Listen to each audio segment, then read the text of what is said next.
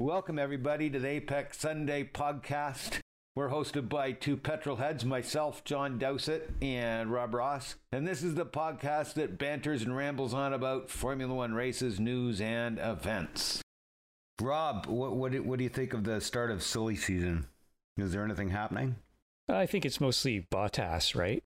He's been rumored to go to Alfa Romeo, to Williams, completely out of F1. Toto Wolff has said he wants to find a spot for him in Formula One if they select Russell, which hasn't been determined yet. We've got Gasly looking for a Red Bull seat again, and if not, where does he go after that? I'm not sure. Other than that Villeneuve article you pointed out, suggesting that Stroll might go to Mercedes and swap with Bottas. What do you think of the silly season so far? It makes me laugh every time. I think it would be great to see Lanny at Mercedes. I don't think Hamilton wants anybody with any meat on the bones. I think he wants, a Bottas, or he wants somebody that's a bit tired, or I don't think he wants an Alonso or another champion contender in there. And I think Russell is clearly a champion contender. I'm wondering what's going to happen with Kimi. I'm tired of hearing that he's the oldest driver in the field. Right. Both those drivers are apparently in jeopardy. At least Alfa Romeo saying they're willing to have two new drivers next season. Having said that, they said Giovinazzi's on their list still. I guess he has improved this year. The teams at the back, though, it's always a bit difficult to understand what's going on exactly.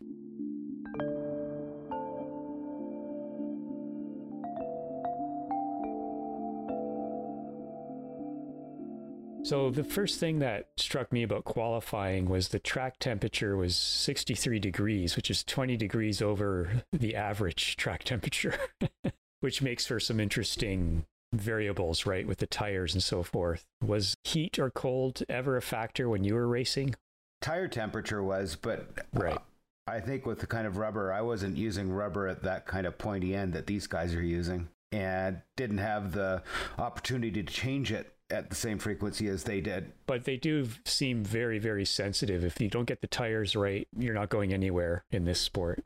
The one thing that Karun brought up was, I think it was Karun, maybe it was Nico, who said the first 3 laps on the hard tires are very important. If you take it easy, then you get way more performance out of the tire. Yeah. And what they didn't explain is that first heat cycle is really, really important. If you get it right up to temperature and start burning it at temperature right off the top, it's not going to last long. But if you basically inure it, so what you're doing is you're getting it hot and cool it down a little bit, it makes the compound last way longer and stay just as sticky. It's kind of hard to explain, but I guess it's taking a bottom layer of the rubber and making it hard.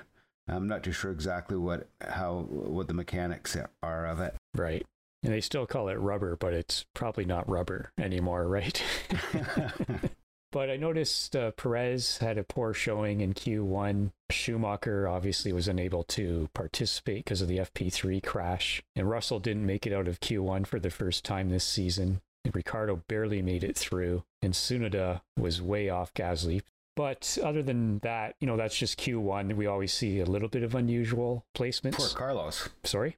Poor Carlos. I mean, it's nice seeing him push, but he pushed a little bit too hard, didn't he? Yeah. Well, that's the thing. In Q2, Sainz crashes, so we get another red flag, and there's been a lot of red flags this year. I don't know how many there usually are in a season, but it seems there's been a lot. But we saw Leclerc, Alonso, Vettel, and Gasly get into the top 10 in Q2. Bottas and Perez were there, but they're a bit further back than we expected. And Ricciardo and Stroll did not make it. And you notice that Perez and Verstappen both needed soft tires to make it through to Q3. Yes. So I thought that was interesting for the race, but turns out it wasn't a factor in the race. On top of this, though, you can look at, again, what you mentioned earlier of a 65-degree track. And do you want to cook your tires on the lead-up lap to your qualifying run? Him driving so slowly, it just makes sense. Finally, Q3, Gasly and Norris, again, outstanding, getting in the top 10. The Perez running out of time at the end, not a factor because everyone's last run was slower, but people were going on about Lewis playing games and so forth. But again, I thought when they zoomed out, you saw Bottas ahead of Lewis going basically the same speed. So I don't understand what all the nonsense is about. Although having said that, the 2 weeks before this race, it was Red Bull constantly whining about Lewis Hamilton for the last 2 weeks. So I'm sure that's a factor in the booing and all that kind of stuff. And also, it's not his problem. He's not responsible for when Red Bull goes out and dictating their pace and so forth. So why are they complaining about him? Red Bull just seemed to point fingers everywhere. And the last 2 weeks, I found it kind of embarrassing for Red Bull, basically. But you already know my feelings about their management. And again, I was not impressed by their going on about, we've got new evidence, when it was just not new evidence. It was just run this simulation, take a look at this kind of thing. And that all got rejected. They probably have Nigel Mansell as a consultant. He'd fit right in with Red Bull, wouldn't he? Wasn't my fault. Yeah. So, yes, I agree with you. I think that whole thing, initially I looked at it and I thought that is great gamesmanship by Lewis. And in hindsight, it's not gamesmanship. All right, let's move on to the race.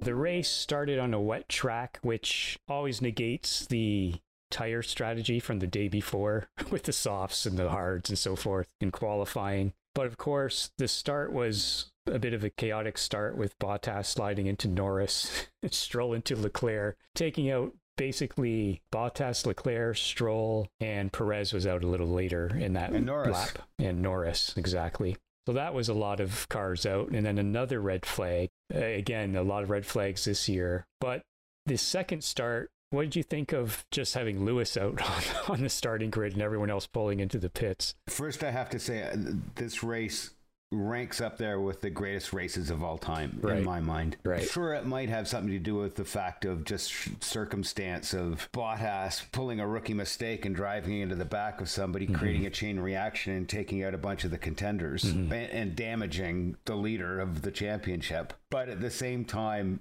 it really highlighted so many wonderful things. And seeing Lewis pop up on the starting grid by himself was... have you ever seen anything like that? I mean, it's bizarre. Oh, absolutely.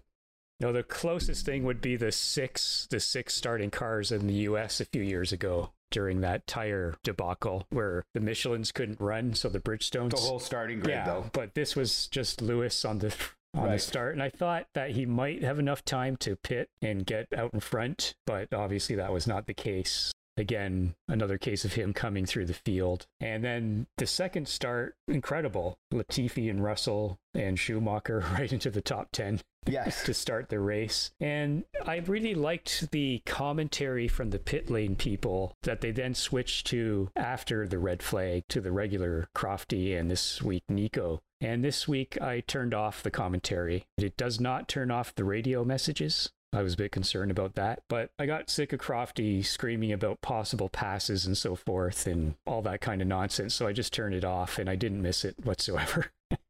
Interesting. And Nico, who's always driven me absolutely crazy. No, I shouldn't say that. I was a big fan when he was racing. His commentary is always really grated with me. And for whatever reason, I quite enjoyed it this race and his input. It was all valid. Yes. And there wasn't any backside licking like there normally is by him. Oh, yeah? Or... Really? Yeah. So I enjoyed the commentary this time. The performances were epic. The way that Alonso held everybody off. Just insane. With clearly a better car than he's had in the past. Incredible. Yeah. Yes. Yeah. So that after the restart, Russell had to give some places back because he passed some people in the pit lane during when they switched the tires, but that seemed to work perfectly fine. He gave the places back, and Ocon obviously led the entire race, didn't he? Unless maybe during pit stops that switched, but no, I think he led flag to flag. Yeah, which is very impressive. Obviously, this course is difficult to pass. We saw that very much with Verstappen trying to get past Mick Schumacher. Yes.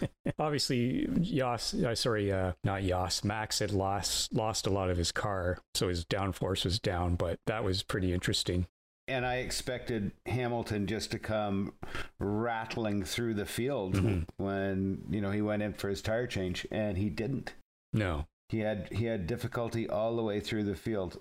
which I know this is putting the cart way before the horse, but has me looking at this race for the first time and being totally unable to pick a driver of the day because there were so many spectacular drives. I think there are 5 spectacular drives, or maybe even more. You know, Yuki Tsunoda finishing where he did in 6th position. Right. I mean, oh my good Lord, that's just brilliant. Good for him. And Alonso reminded me of the golden days of when they allowed drivers to drive beside each other and fill the track. Yeah, that's what I was thinking during that battle. I was thinking, did Lewis not get the memo? Just pass Alonso on the outside, make Alonso push him off, and then Alonso get a penalty.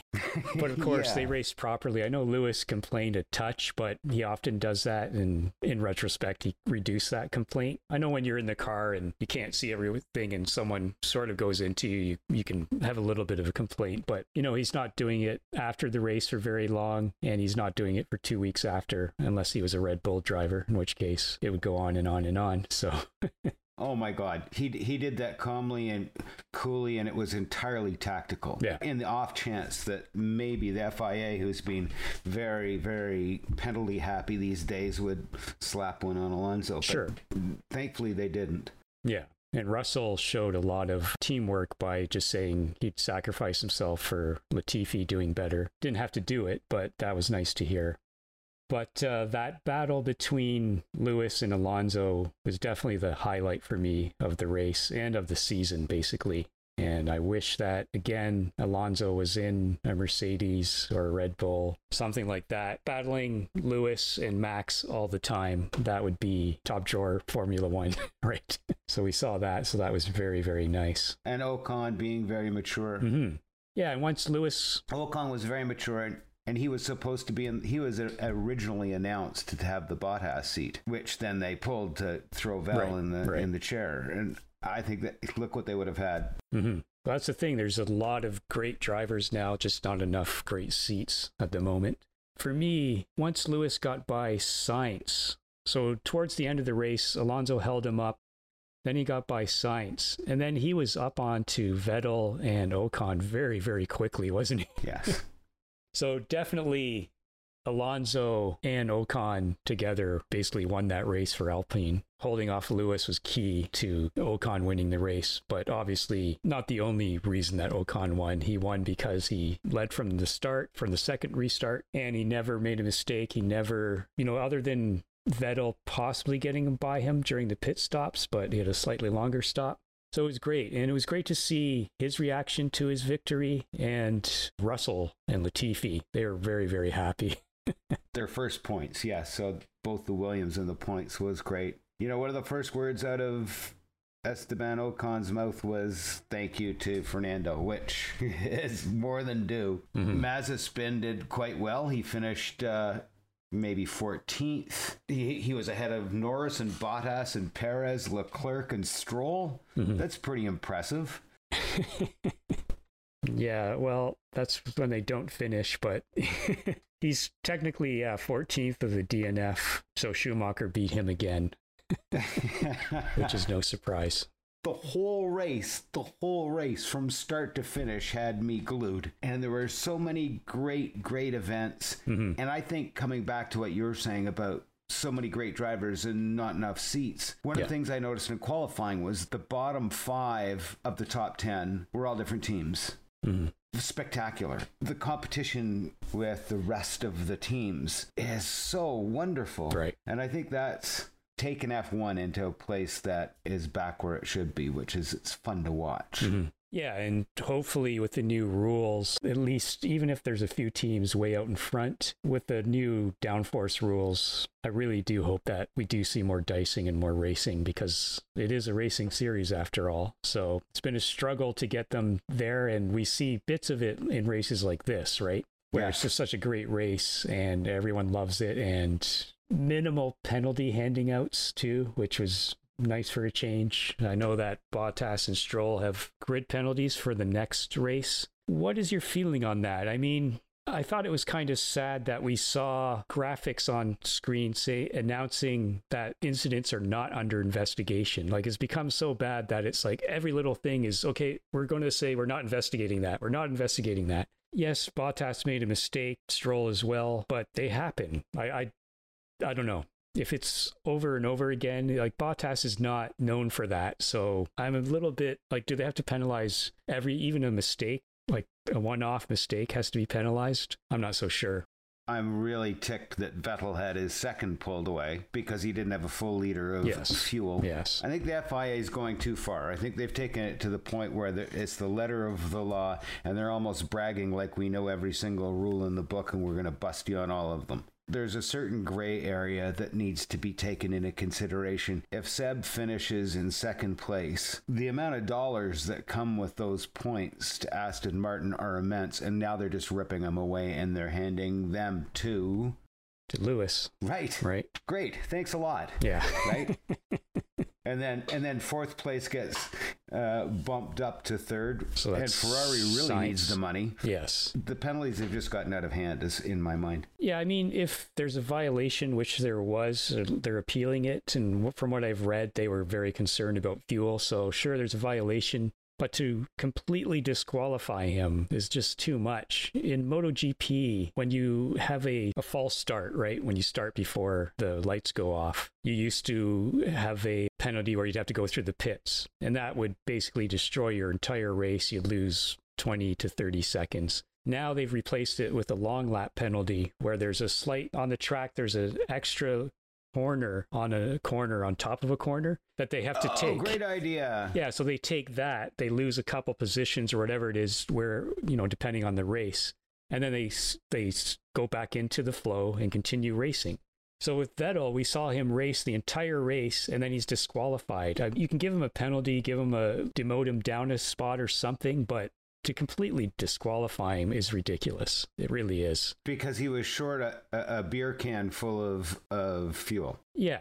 It's not like BAR a few years ago where they had a secret hidden fuel tank and all this kind of stuff, right? Get your place in order here. Like, get your penalties in order so people aren't complaining about them so much and there's all these appeals and so forth. So having been involved in all kinds of racing in the past, not just car racing, but other racing, there's this strange community of power-hungry people at the top, from the lowest end of racing, amateur racing, all the way up, that are just so proud that they're the clerk of the course or whatever they are, and they walk around with their nose in the air so high if it rains they're going to drown.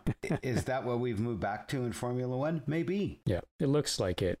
Because whenever they talk to Massey, he just says, rules are fine. Penalties are great. We're not going to review anything, So it's not the greatest atmosphere. No. So getting back to your difficulty of driver of the race. So who do you have as your candidates? Well, I mean, Ocon for his tenacity and his ability to hold it all together with somebody like Vettel on his backside. Vettel as well, who all of a sudden has got his mojo back. Lewis Hamilton, I'm just going through the grid here. Lewis Hamilton, who came from the back, who got completely messed up at the start because he was the only one that started. Carlos Sainz, he doesn't belong ahead of Leclerc. He's ahead of Leclerc. Next one down, Fernando Alonso. I mean, sorry. No, you know what? I've got to go with Alonso. What he did was epic. Yeah, I'm going with Alonso as well. Yeah, that battle with Lewis is great. Everything he did was he waited for Ocon at the end and congratulated him, showing some team spirit, which is very nice. It was great to hear Ocon say, I heard all these things about Fernando, but he's great. We work well together and so forth. So that's really good to hear. Maybe Alonso's just matured. He's gone to other team sports where he's actually had to be a team driver in Le Mans, where he's got other guys that are in the car. And maybe it's just completely altered him. I think it has. I think he probably was the pariah. He also said IndyCar was a much more relaxed atmosphere as well. I find that everyone who leaves the top category, so in Formula One or MotoGP, when they go to IndyCar or Superbike, they're like, wow, the paddock is very different. So much more relaxed, so much less tension and so forth. So I'm sure that was a factor as well. And I think the drivers, at least the way they interact with each other these days, they seem to be taking it easier. There's less hatred between them. Even Lewis and Max, I mean, we can talk about Christian Horner and the management there versus Mercedes management, but I don't really care about that. They're obviously not on good terms, but Max and Lewis, even after all this, they're in better terms than, say, Senna would have been or Prost would have been in that kind of situation. Right. No kidding. Rating the race, I'm guessing you're giving this one a very high rating. What are you giving it? Out of 10, I give it 12. Yeah. I give it a 10. I give it a 10 out of 10. I thoroughly enjoyed it. I enjoyed everything about it. Some younger guys and some older guys showing their skills. It was grand. And there was the racing was close but fair for the most part too, right? And Mick Schumacher, I know Max had a damaged car, but he held him off for quite a while, and so did Ricardo. He held them off for quite a while as well. So they're all very good drives. I'm going to give it an 8. It's still not perfect for me, but I'm going to give it an 8. Should we move on to news, or is there anything else about the race? I was going to say I was going to drop it down because of that penalty to Seb, which really pissed me off. But yeah, let's move on to news.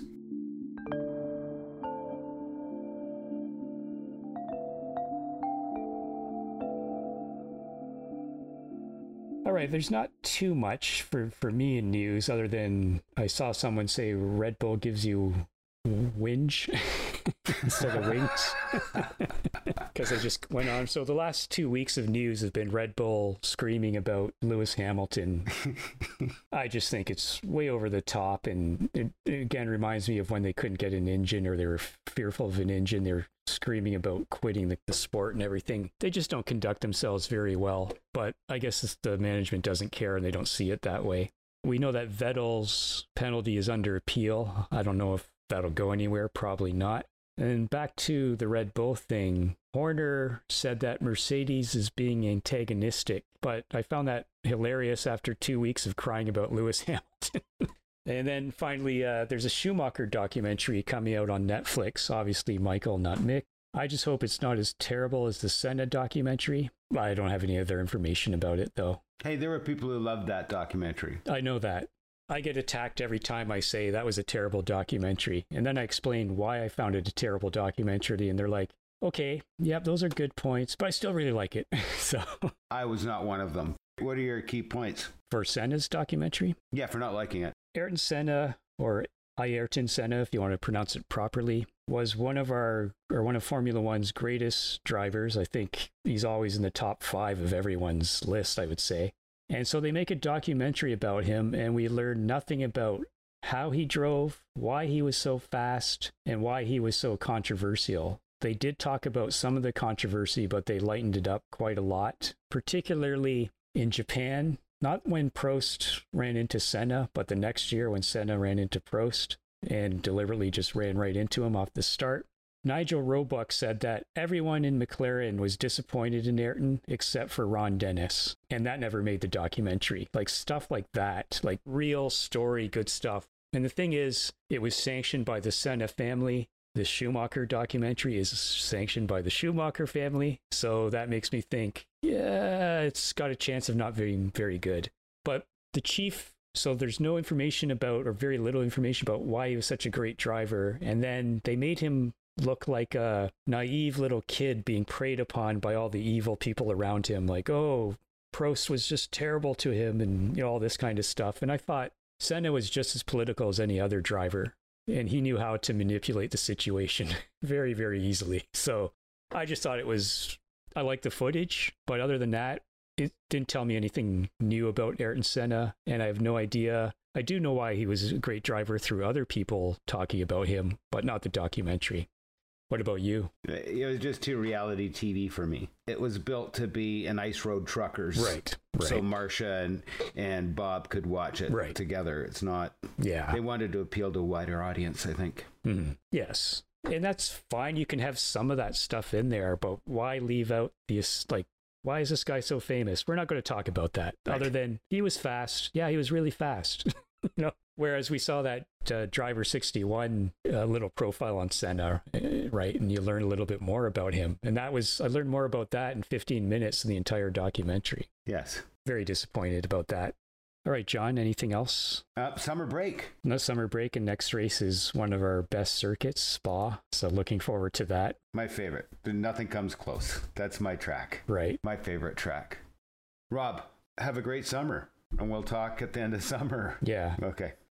Bye. Okay. Talk to you later. Bye.